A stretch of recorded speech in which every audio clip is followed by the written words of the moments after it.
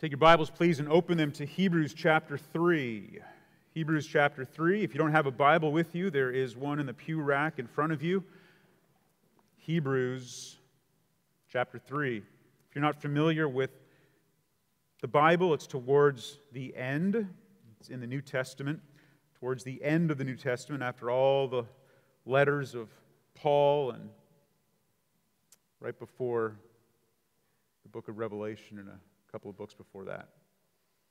Book of Hebrews, chapter 3. Now, what I'd like to do this morning, just to give you some context, is take a look at chapter 3, and I'm going to read from verse 1 all the way down through chapter 4, verse 13. It's a long text. Here's why.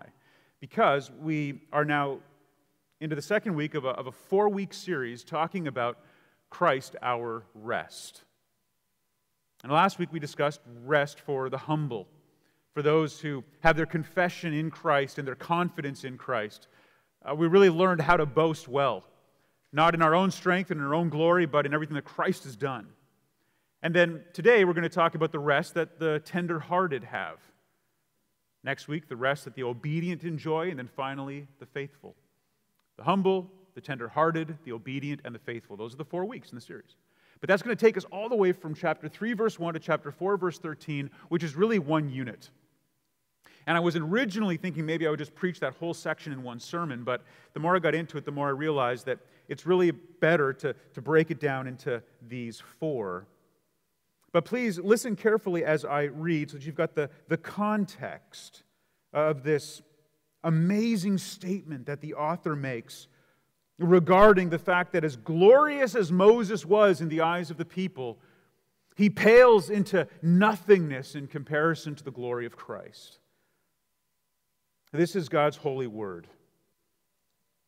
Therefore, holy brothers, you who share...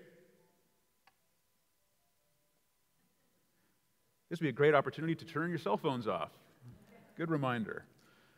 Let's try that again. This is God's holy, inspired word. Listen carefully to it.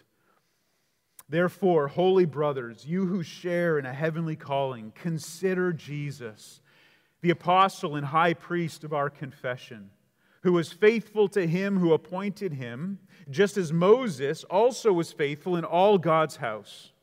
For Jesus has been counted worthy of more glory than Moses, as much more glory as the builder of a house has more honor than the house itself. For every house is built by someone, but the builder of all things is God. Now Moses was faithful in all God's house as a servant to testify to the things that were to be spoken later. But Christ is faithful over God's house as a son. And we are his house, if indeed we hold fast our confidence and our boasting in our hope. Therefore, as the Holy Spirit says, today, if you hear his voice, do not harden your hearts as in the rebellion, on the day of testing in the wilderness, when your fathers put me to the test and saw my works for 40 years. Therefore, I was provoked with that generation and said, they always go astray in their heart. They have not known my ways. As I swore in my wrath, they shall not enter my rest. Take care, brothers, lest there be in any of you an evil, unbelieving heart, leading you to fall away from the living God. But exhort one another every day, as long as it is called today, that none of you may be hardened by the deceitfulness of sin. For we have come to share in Christ, if indeed we hold our original confidence firm to the end. As it is said, today, if you hear his voice, do not harden your hearts as in the rebellion. For who were those who heard and yet rebelled? Was it not all those who left Egypt led by Moses? And with whom was he provoked for 40 years? Was it not with those who sinned, whose bodies fell in the wilderness? And to whom did he swear that they would not enter his rest, but to those who were disobedient? So we see that they were unable to enter because of unbelief. Therefore, While the promise of entering his rest still stands, let us fear lest any of you should seem to have failed to reach it. For good news came to us just as to them, but the message they heard did not benefit them because they were not united by faith with those who listened. For we who have believed enter that rest, as he said, I swore in my wrath, they shall not enter my rest, although his works were finished from the foundation of the world. For he has somewhere spoken of the seventh day in this way, and God rested on the seventh day from all his works. And again, in this passage, he said, they shall not enter my rest. Since, therefore, it remains for some to enter it, and those who formerly received the good news failed to enter because of disobedience, again he appoints a certain day, today, saying through David so long afterward, in the words already quoted, today if you hear his voice, do not harden your hearts. For if Joshua had given them rest, God would not have spoken of another day later on. So then there remains a Sabbath rest for the people of God. For whoever has entered God's rest has also rested from his works, as God did from his. Let us therefore strive to enter that rest, so that no one may fall by the same sort of disobedience. For the word of God is living and active, sharper than any two-edged sword, piercing to the division of soul and spirit, of joints and marrow, and discerning the thoughts and intentions of the heart. And no creature is hidden from his sight, but all are naked and exposed to the eyes of him to whom we must give account. This is God's word. Brothers and sisters, it's difficult to find a passage of Scripture more pointed in its encouragement and warning than the one I just read to you.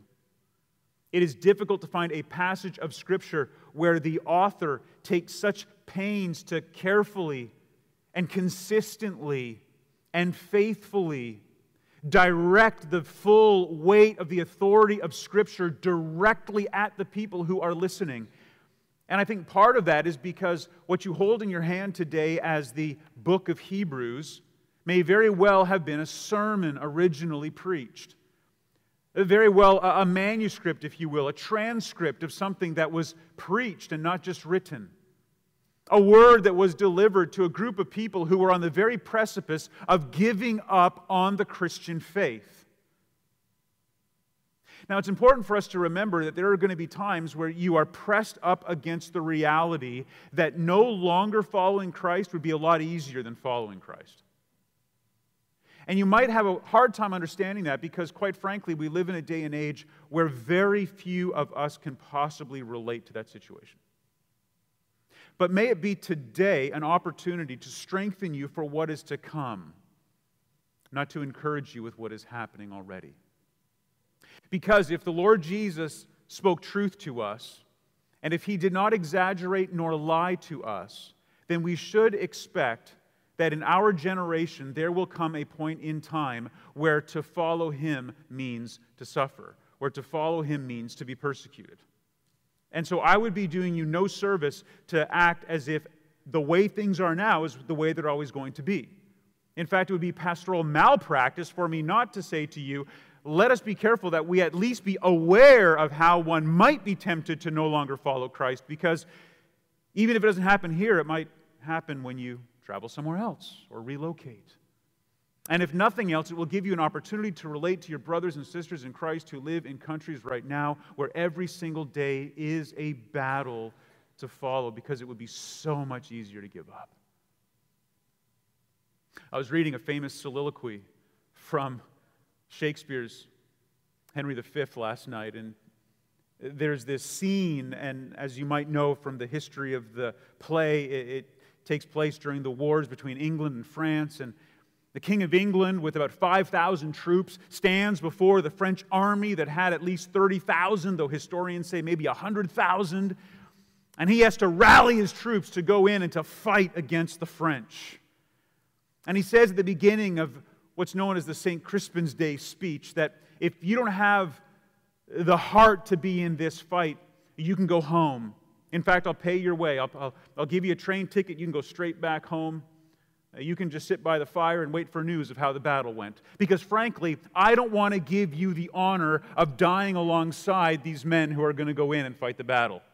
But he says to those who do go in to fight the battle, that if you do survive this day, then every single time someone mentions this St. Crispin's Day fight, you're going to roll up your sleeves and you are going to show the scars that you got during this battle, and it's going to be with great pride, and all the men around you are going to wish that they had had the opportunity to fight on this day. Those are the sort of the motivating speeches that Shakespeare can write, isn't it? I mean, you read that and you're like, yeah, let's go fight the French. I like the French. My wife's French. Nothing against French people. If you're French today, nothing against you. And I don't in any way mean to compare the writer of the Hebrews to Shakespeare, but in a sense, that's what he's doing to these believers. He is encouraging them with strong words to say this life, should you lose it, is nothing compared to the eternal life which is already secured for you in Christ. It's as good as done. He's already entered the rest. And so, in a sense, it's almost paradoxical. He's saying, fight in order to rest. How do those two fit together? They fit together because the fight and the willingness to persist and to persevere is predicated not on worldly success, but on eternal rest. That the very doorway through which one enters eternal rest may be the laying down of the life that our Lord said you can't preserve anyway. And so, at the heart of the message today is the aim to preserve a tender heart. The goal of the message today is that you would be able to preserve, maintain, cultivate, and receive all the benefits from having a tender heart. That's all that the author is going to ask of you today. And he's going to do that by pointing your eyes in three directions. So if you like to take notes, this is the outline. It's very simple. Looking backward, looking inward, and looking forward. Looking backward, looking inward, and looking forward. And so, as he begins his sermon, or this part of his message, he starts by looking backward, and he looks backward by quoting. He looks backward by taking a poem, by taking a psalm, a well-known song, and he plucks it out and he uses it to illustrate his point. Let me ask you this before we get into the text this morning. How many of you, right at this moment, right today, if I were to get a microphone and walk right up to you and hand it to you, how many of you right now today could quote a song from start to finish? I mean, you could stay right from the beginning. I can go from the beginning of the song all the way to the end of the song because I know it. It's in my mind. It's in my heart. I bet all of you could. Even though you can't sing. Even though you can't play an instrument. Because you've heard songs and you've listened to them. And it could be a Christian song. It could be a hymn that you knew when you were younger. It could be a secular song. In fact, how many times have we, when we're trying to describe something to somebody else or to ourselves, we reach back and we grab a lyric out of a song? Some of you are so into certain bands. You just love them. You've got every album. You've been to every concert. And there are moments of your life that could be defined and explained by borrowing lines from those songs. Can you relate to this? Most of us can, because music is incredibly powerful. I've often said it's a lot easier to memorize a song or a hymn than to memorize a scripture verse, and it's certainly easier to remember a song than it is to remember a sermon. I realize, I fully get it. Every week I'm going to say something to you, and 99.9% of it is going to go in one ear and out the other. And I know that because I can't remember what I said the week before sometimes. Like, I get that. But there's something about the music that sticks. Please, beloved, that's what the author of Hebrews is doing here. He says, I know you know this song. And he reaches back, and it's what we know of as Psalm 95. Now, they didn't have numbers back then. Remember, when the author is quoting the Psalms, it was just a collection of songs. Somebody would begin to sing the song, and all the other Jews would know what the song was. But the song he uses is in Psalm 95. It was read to you earlier by John. And Psalm 95 is fascinating. It's broken down into two parts. The first part is, come, sing to the Lord. Celebrate, be joyful. Get instruments. Play your instruments loudly. Sing loudly. Make a big commotion to the glory of God. This is what we do in corporate worship. And then, for some reason, the second half of the song ends on kind of a downer. And don't be like what your ancestors did in the wilderness where they doubted God and they all died. We don't sing songs like that anymore, do we? Give praise to the Lord, and let's not doubt Him, because you know what happens. You're going to die in the wilderness, and birds are going to eat your carcass. Like, it's hard to kind of find a poetic way of doing that. But that's exactly what the author does. And so he only quotes the second half. So pick it up. This is the first point. By looking backward, how do you maintain a tender heart? He says, therefore, as the Holy Spirit says, and I might add, he understands from this point the Holy Spirit is the inspiring one in Scripture. He inspires the author to write this. And notice the part he quotes, beginning in verse 6 of our Psalm 95. Today, if you hear His voice, do not harden your hearts. Stop right there. Remember, the tender heart is the goal. Allow your eyes to fall on it there in verse 8, do not harden your hearts. Verse 10, they go astray in their heart. Verse 12, an evil, unbelieving heart. Verse 15, do not harden your hearts. And then in verse 19, what this leads to, which is unbelief. Hardened hearts, unbelieving hearts, hardened hearts, unbelief. Do you see the theme? Now, lest you think this has nothing to do with you because your heart's never hard towards the Lord, may I remind you that we all go through seasons of hard-heartedness. We all go through seasons of doubt. And I believe that this generation of ours is perhaps less open and honest about it. But you don't have to go back very far. And you can read in the journals and the diaries and the autobiographies of some of the most well-known leaders of the Christian faith and see how some of them for weeks or months or years went through seasons of such darkness and hard-heartedness they doubted whether or not they were truly born again. One in particular, a Puritan writer whom I enjoy reading quite a bit, went through a 7-year period of darkness while still maintaining his ministry and still preaching and still catechizing the children and still leading in the Lord's Supper and in baptism, but week after week after week struggling with the darkness of his own heart. And so I can't come into a situation like this in a room with these many people and assume that none of you are experiencing that. So may today be a day of reckoning for you, where you fall back on the mercy of God and see His loving kindness in how He treats even the hard-hearted. Please notice he says, as he continues to quote the psalm, that you must not harden your hearts as in the rebellion on the day of testing in the wilderness, where your fathers put me to the test and saw my works for 40 years. The author says you maintain a tender heart by looking backwards to your ancestors. He says here, your fathers. Let's just understand the context of the writing. He's writing to the Hebrews. Hebrews were Jews. The Jewish fathers would have been the ones in the wilderness. So when he says your fathers, he's talking about your Jewish fathers, your ancestors. Well, those ancestors that he's referring to were in the wilderness some almost 1,500 years earlier. So this goes way back. And the psalm that is being quoted was written about 1,000 years earlier. So you can see that this has been a pattern, always reminding, always going back. It was their fathers who grumbled against Moses. It was their fathers who doubted God. It was their fathers who saw all of these glorious miracles in Egypt, and then they got out into the wilderness and they thought God had brought them there to kill them. And God, in His righteous wrath, turns on His own people.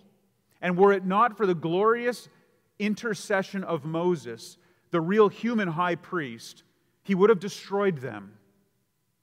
Moses is the one who asks for patience with the people. Moses is the one who says, Lord, kill me if you need to. Moses is the one who says, let these people see your glory. And for 40 years he did that while not letting them enter into the land. And so the author to the Hebrews says, listen, you Jewish believers who are contemplating going back to Judaism, go back and look at what happened to your forefathers when they doubted God. If I can just interject for a moment something that is not directly linked to this text, but I think would be helpful. It's important at some point in your life to make this decision where you pivot from being really concerned about being a good descendant to being a good ancestor. Catherine taught me this recently. We were having a conversation over dinner, and we were just saying how sometimes the people that we minister to carry a very heavy burden placed on them by their parents. They come from dysfunctional homes, even abusive homes. Come from situations where they've been manipulated, where they've been taken advantage of, where parents to this day cause them to feel guilty and inadequate and just never measuring up. And I know it's our heart's desire to help people be liberated from these sort of self-imposed expectations, or even very real expectations that their parents have on them, especially when it's unbiblical and unhelpful. But in the course of that conversation, she said, there comes a point where you have to stop worrying so much about being a good descendant and be a good ancestor. Turn the tables on all of this. Don't make it a multi-generational thing. Stick your flag in the ground and say this far and no further. And I don't want my kids to look back on me and say the same things that I sadly have to say about my parents. And this is what the author is saying here, I believe. To look back on what they've done and say, we're not going to do that. May my children and grandchildren and great-grandchildren look back and not see somebody who was unfaithful to the Lord, but somebody who was faithful to the Lord. Do you want to be that, this generation? Do you want to be that for the ones that are coming afterwards? Then make the decision now. How do you do that? Well, it starts by remembering that you can provoke God. Look at verse 10. Therefore I was provoked with that generation and said, they always go astray in their heart. They have not known my ways. As I swore in my wrath, they shall not enter my rest. What a tragedy. What a tragedy that these people who had witnessed the glory of God rescuing them from Egypt, the most powerful nation in the world at that time, the most powerful nation probably ever, even in comparison to today, relative to the other nations in the world, no one was more powerful than Egypt. And God had shown them through systematic proclamation of His truth and then 10 plagues that utterly devastated their culture, their religion, and their economy, that He was the only one true God. I mean, if anybody you would think would have a reason to trust God, it would be the Jews who came out of Egypt. Would you agree? I mean, you can all look back on the wonderful things God has done in your life, but I suspect you cannot point to something quite as glorious as what He did for those individual Jews. You pray for God's guidance, and you get it, but I would suspect He has yet to appear in a pillar of fire or a pillar of cloud in order to direct you, It's like, Lord, do I move? Do I not move? Well, there's this pillar of follow me, and this pillar of fire leading you to where you're supposed to go next. I mean, if that happened even once in your life, you'd be like, I'm never doubting again. What did they go through? And yet they did. Let me add, guard your heart from pride, because you know what? If they did it, you'd probably do it too. This whole generation got wiped out. We talk about wandering in the wilderness. I think maybe we have a difficult time imagining what that's like. And if you've ever been to Israel, one of the things that you'll come away with immediately, I promise it, the first thing, well, maybe not the first thing, but one of the things you'll come away with is, wow, this place is a lot smaller than I thought. You look around and you can see from where you're standing this town and that city and that landmark. You realize now that the reason everybody walked back in those days wasn't just because they had no transportation other than walking, but it was also because you could walk everywhere you wanted to go. It was all very close. And so the wilderness wanderings, it's not like they wandered from Arizona to Massachusetts, like in a straight line, camping along the way. They were in the wilderness, like you could look down and see them. Like they were all camped out there for years and years and years at a time. They didn't wake up every morning, break camp, and go to some other location. They were there, stuck for 40 years because of their doubts, until all that generation died and was buried. The tabernacle remained, the tents remained, the sacrifices remained. Moses' own family would commute in from time to visit him in the wilderness, overseeing this flock of rebellious Jews who were the followers of Yahweh. It was in that wilderness that for 40 years God revealed His glory to them, while at the same time saying, "You will not enter my rest." In fact, He says, "I swore in my wrath." Those words are chilling, aren't they? When God says, "I swore in my wrath," that has got to make you stop. In my small group I'm a part of, we ended our study in the attributes of God with God's wrath. It's a great way to end, you know? The wrath of God. And we were all discussing how, in reality, we don't talk about it very much. We talk about the love of God. We talk about the omnipotence of God, maybe the omnipresence of God. We like the omnis. We talk about His grace, His mercy, His love, His providence. But how many sermons have you heard on the wrath of God? How many lessons, Bible lessons on the wrath of God? Would people come to that Bible study? You know, we're starting a Bible study this summer. Oh, what are you studying? The wrath of God. You'd be like, oh, I forgot I'm busy.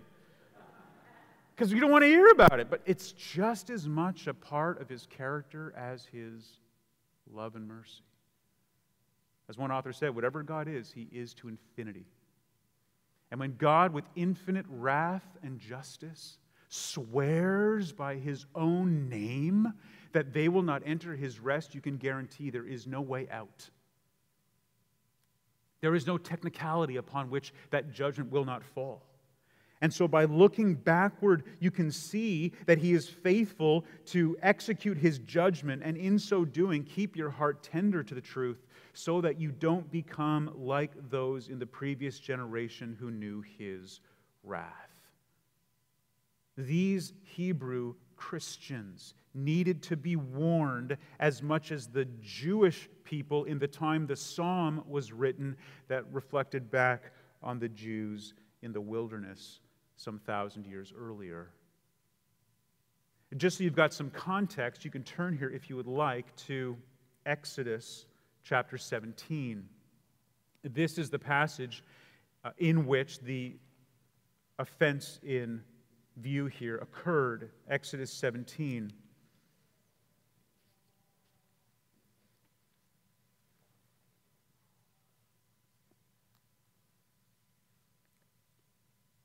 Beginning in verse 1.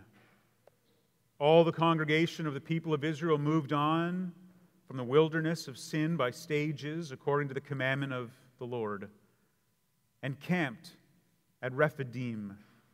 But there was no water for the people to drink. Therefore, the people quarreled with Moses, and they said, "Give us water to drink." And Moses said to them, "Why do you quarrel with me? Why do you test the Lord?" Wow, there's a lesson there, isn't there? Why do you quarrel with me? Why do you test the Lord? Has He been unfaithful to you thus far? You're thirsty. Yes, I understand, and so does He. And He has not let you down in the past. He will not let you down now. Don't quarrel with me. Don't doubt Him.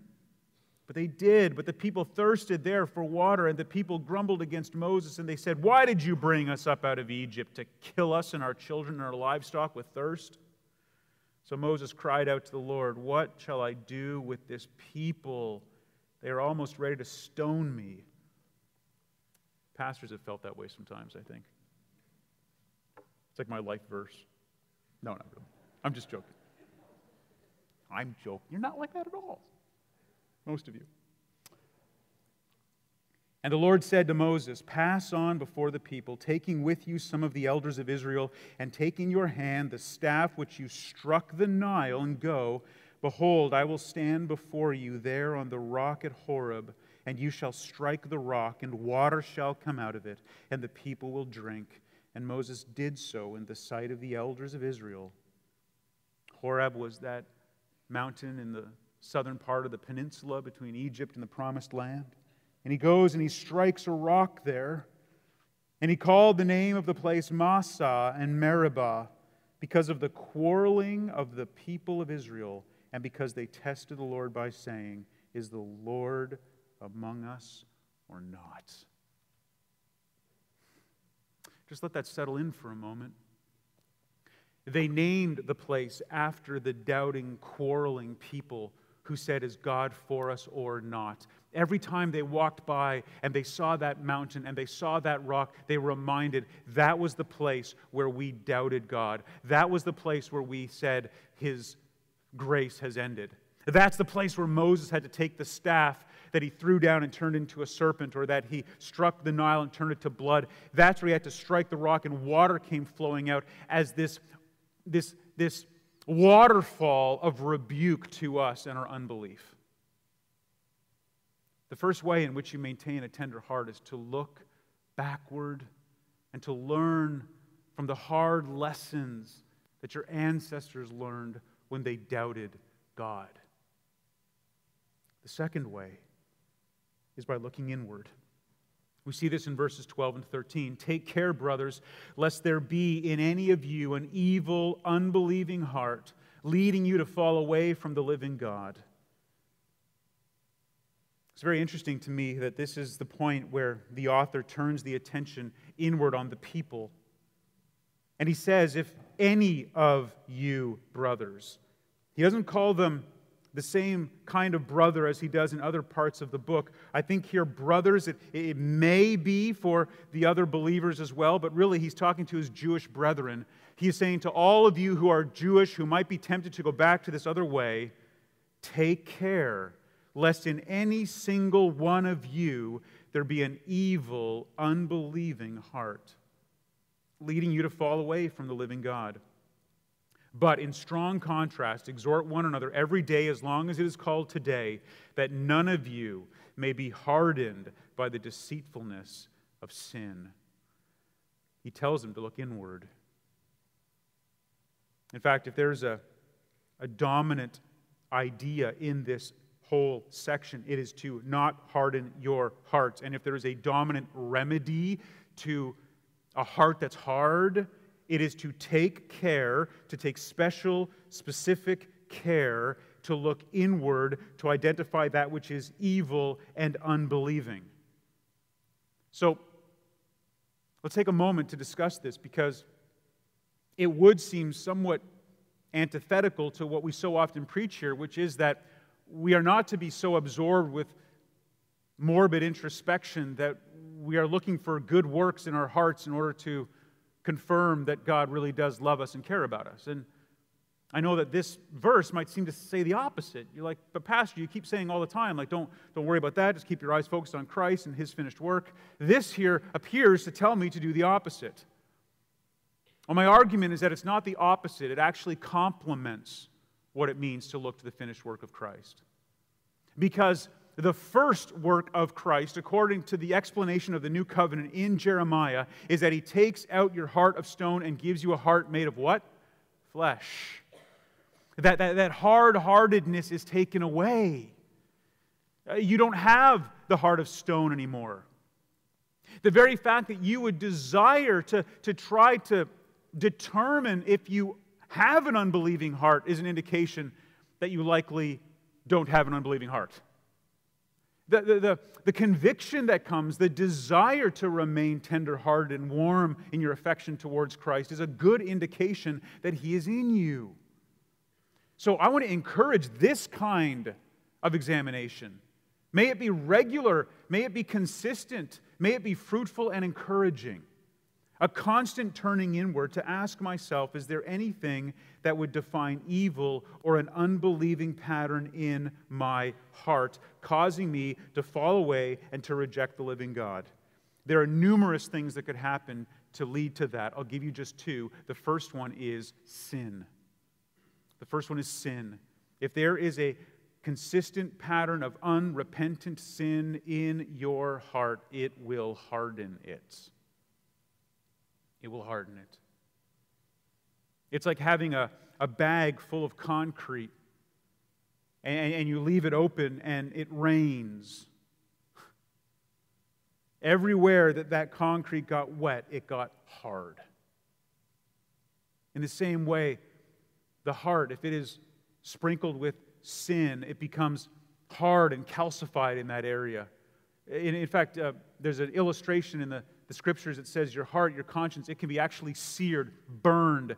If you ever had a burn so bad that it kills the skin, multi-layers deep, so that even after it heals, you've got no feeling. That's what he's talking about. That kind of unbelieving heart comes from sin, unrepented of, to where you finally convince yourself there really is no cost and there is no consequence. Brothers and sisters, pray that God would purge your heart from any ongoing, unrepentant sin that you're coveting and holding on to, that you know dishonors Him, because the consequences can be dire. Secondly, circumstances. Sin, number one. Circumstances, number two. Circumstances can harden your heart. Situations get so hard. You're suffering, you're sick, you're going through some kind of turmoil at work or in the church. There's division in your family. There's something in your marriage. There's a painful event with your children. And what happens is you end up becoming so focused on that you become hard-hearted towards God and you begin to doubt His goodness. You begin to say, I'm not really sure He does care about me, because why is He letting all of these things happen to me that are so hard? And if I can go so far as to make this comparison, I wouldn't say it's a big leap to compare that with what the people in Israel did when they thought He brought them out to the wilderness to kill them. Maybe you're not saying it that way. Maybe you're not saying, oh Lord, have you brought me through the circumstances to kill me? But maybe you're saying, have you brought me into this just to make my life miserable?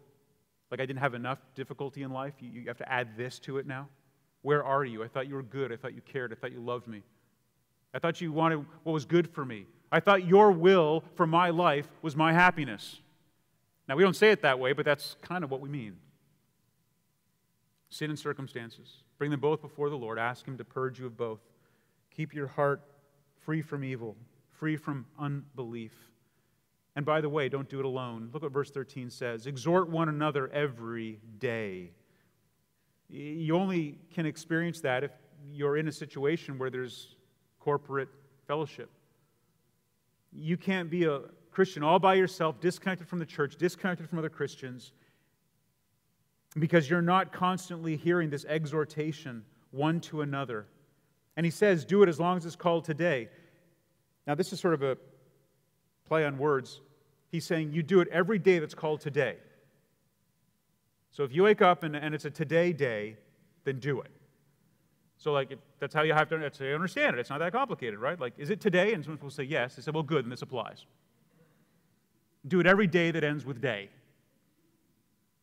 And do it now. And it's interesting, isn't it, that he's quoting from Psalms, and David was saying, do it every day today.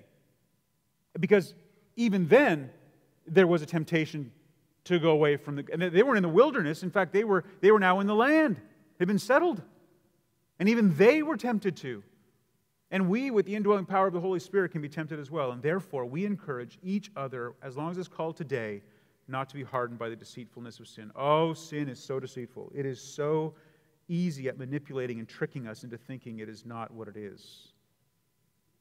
That's why you need help from somebody else. You can go to another brother or sister in Christ and exhort them and to say, no, this is sin. You don't think it is, but it is. You have been tricked. You have been deceived. Let me help you. Jude says, let me rescue you as it was from the very flames. Let me pull you out of this because you're not seeing it the right way. Now, that's what we can do for one another. I believe I mentioned it last week, but the ministry of the Word far exceeds what happens on a Sunday morning from the pulpit. The ministry of the Word is an ongoing ministry of the Word between believers within the corporate fellowship. So how does one maintain a tender heart? By looking backward, by looking inward, and then finally by looking forward. And we'll be quick here to wrap up this point. Looking forward.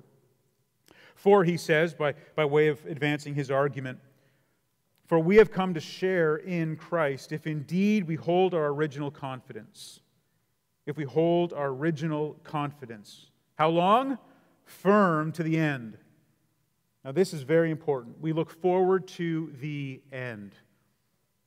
We start with the end in mind. It was Jonathan Edwards who gave those famous resolutions when he was just 17 years old, and one of them was that he would think every day about death. Now that might seem like a strange thing for a 17-year-old to be thinking about, but you know, Jonathan Edwards said if he is going to live his life to the glory of God, he needs to remind himself every day that today could be the last day. And so he says that I'm always going to have the end in mind, and the author to the Hebrews says the same thing for us. He says, I want you to hold your confidence firm until the end. I want you to know for sure your assurance of pardon, your assurance of salvation. How do you know that? By persevering. You don't persevere in order to have an assurance. You have assurance because you persevere. The perseverance we have, the assurance that we have, is by God's grace, and as it is made evident in your life, it is a comfort.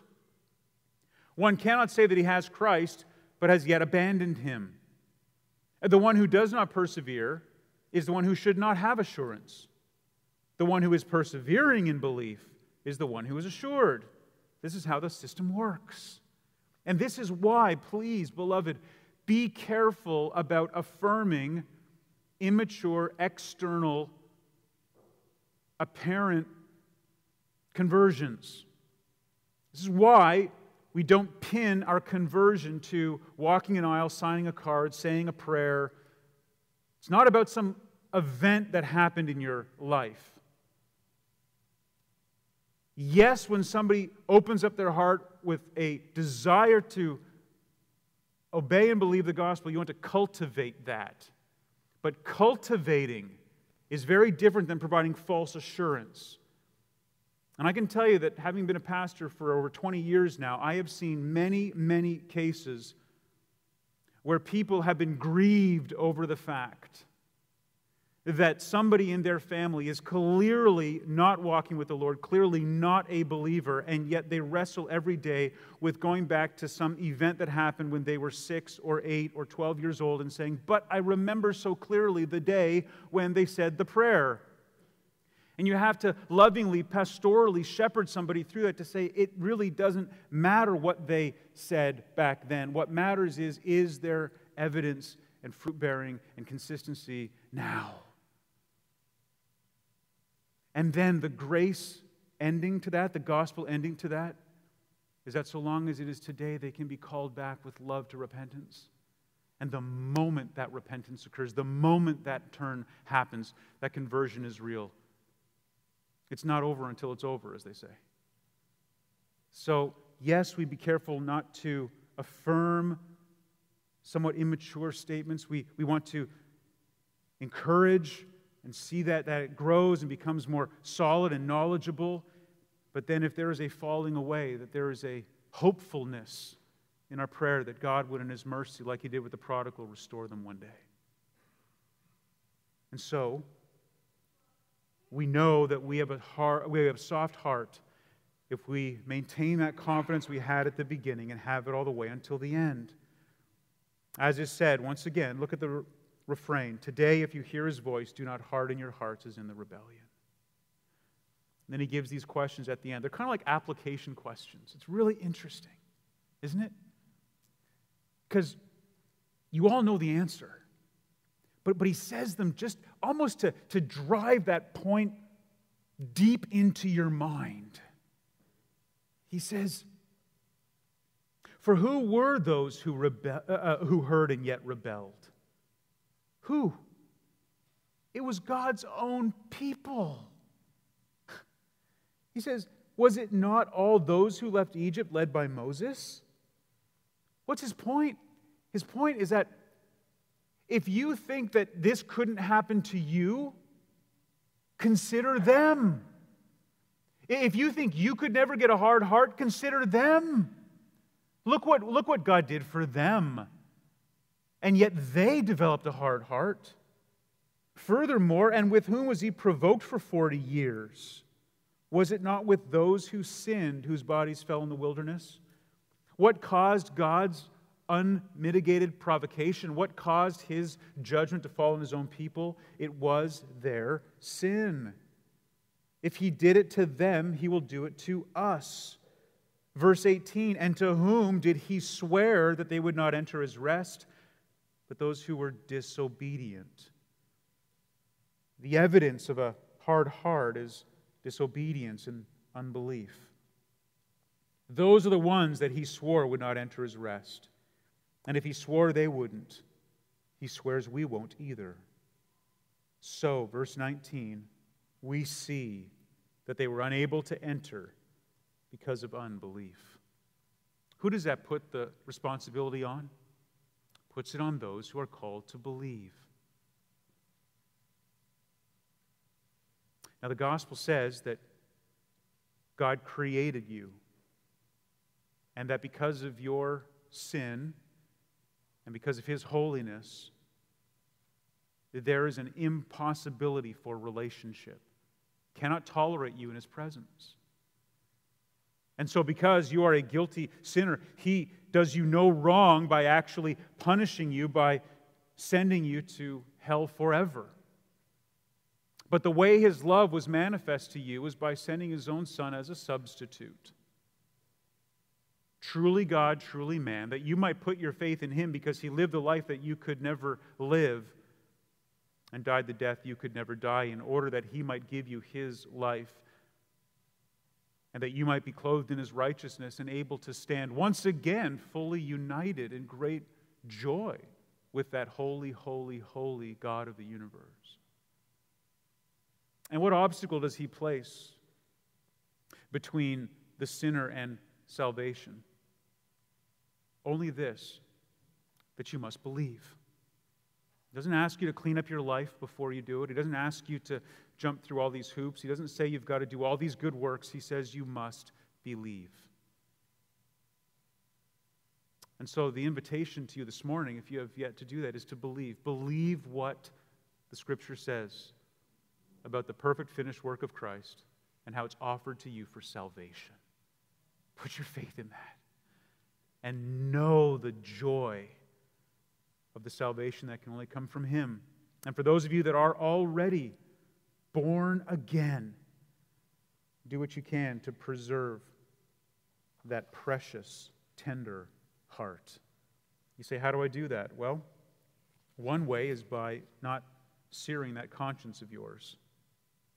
That conscience that is the herald inside of your own heart that constantly cries out what is true in the face of all of Satan's lies. And also remember that one day you're going to enter your rest. And all the things that bring you such sadness today will all be gone.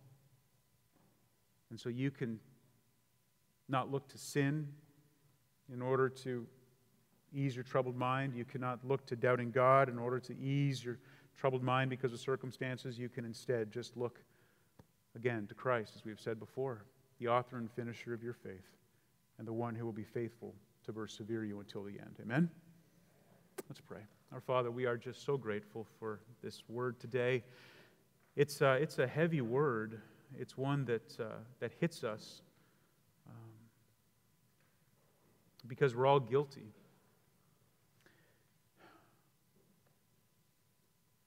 Looking back on the children of Israel, they sinned against you with their doubt, and you sent serpents.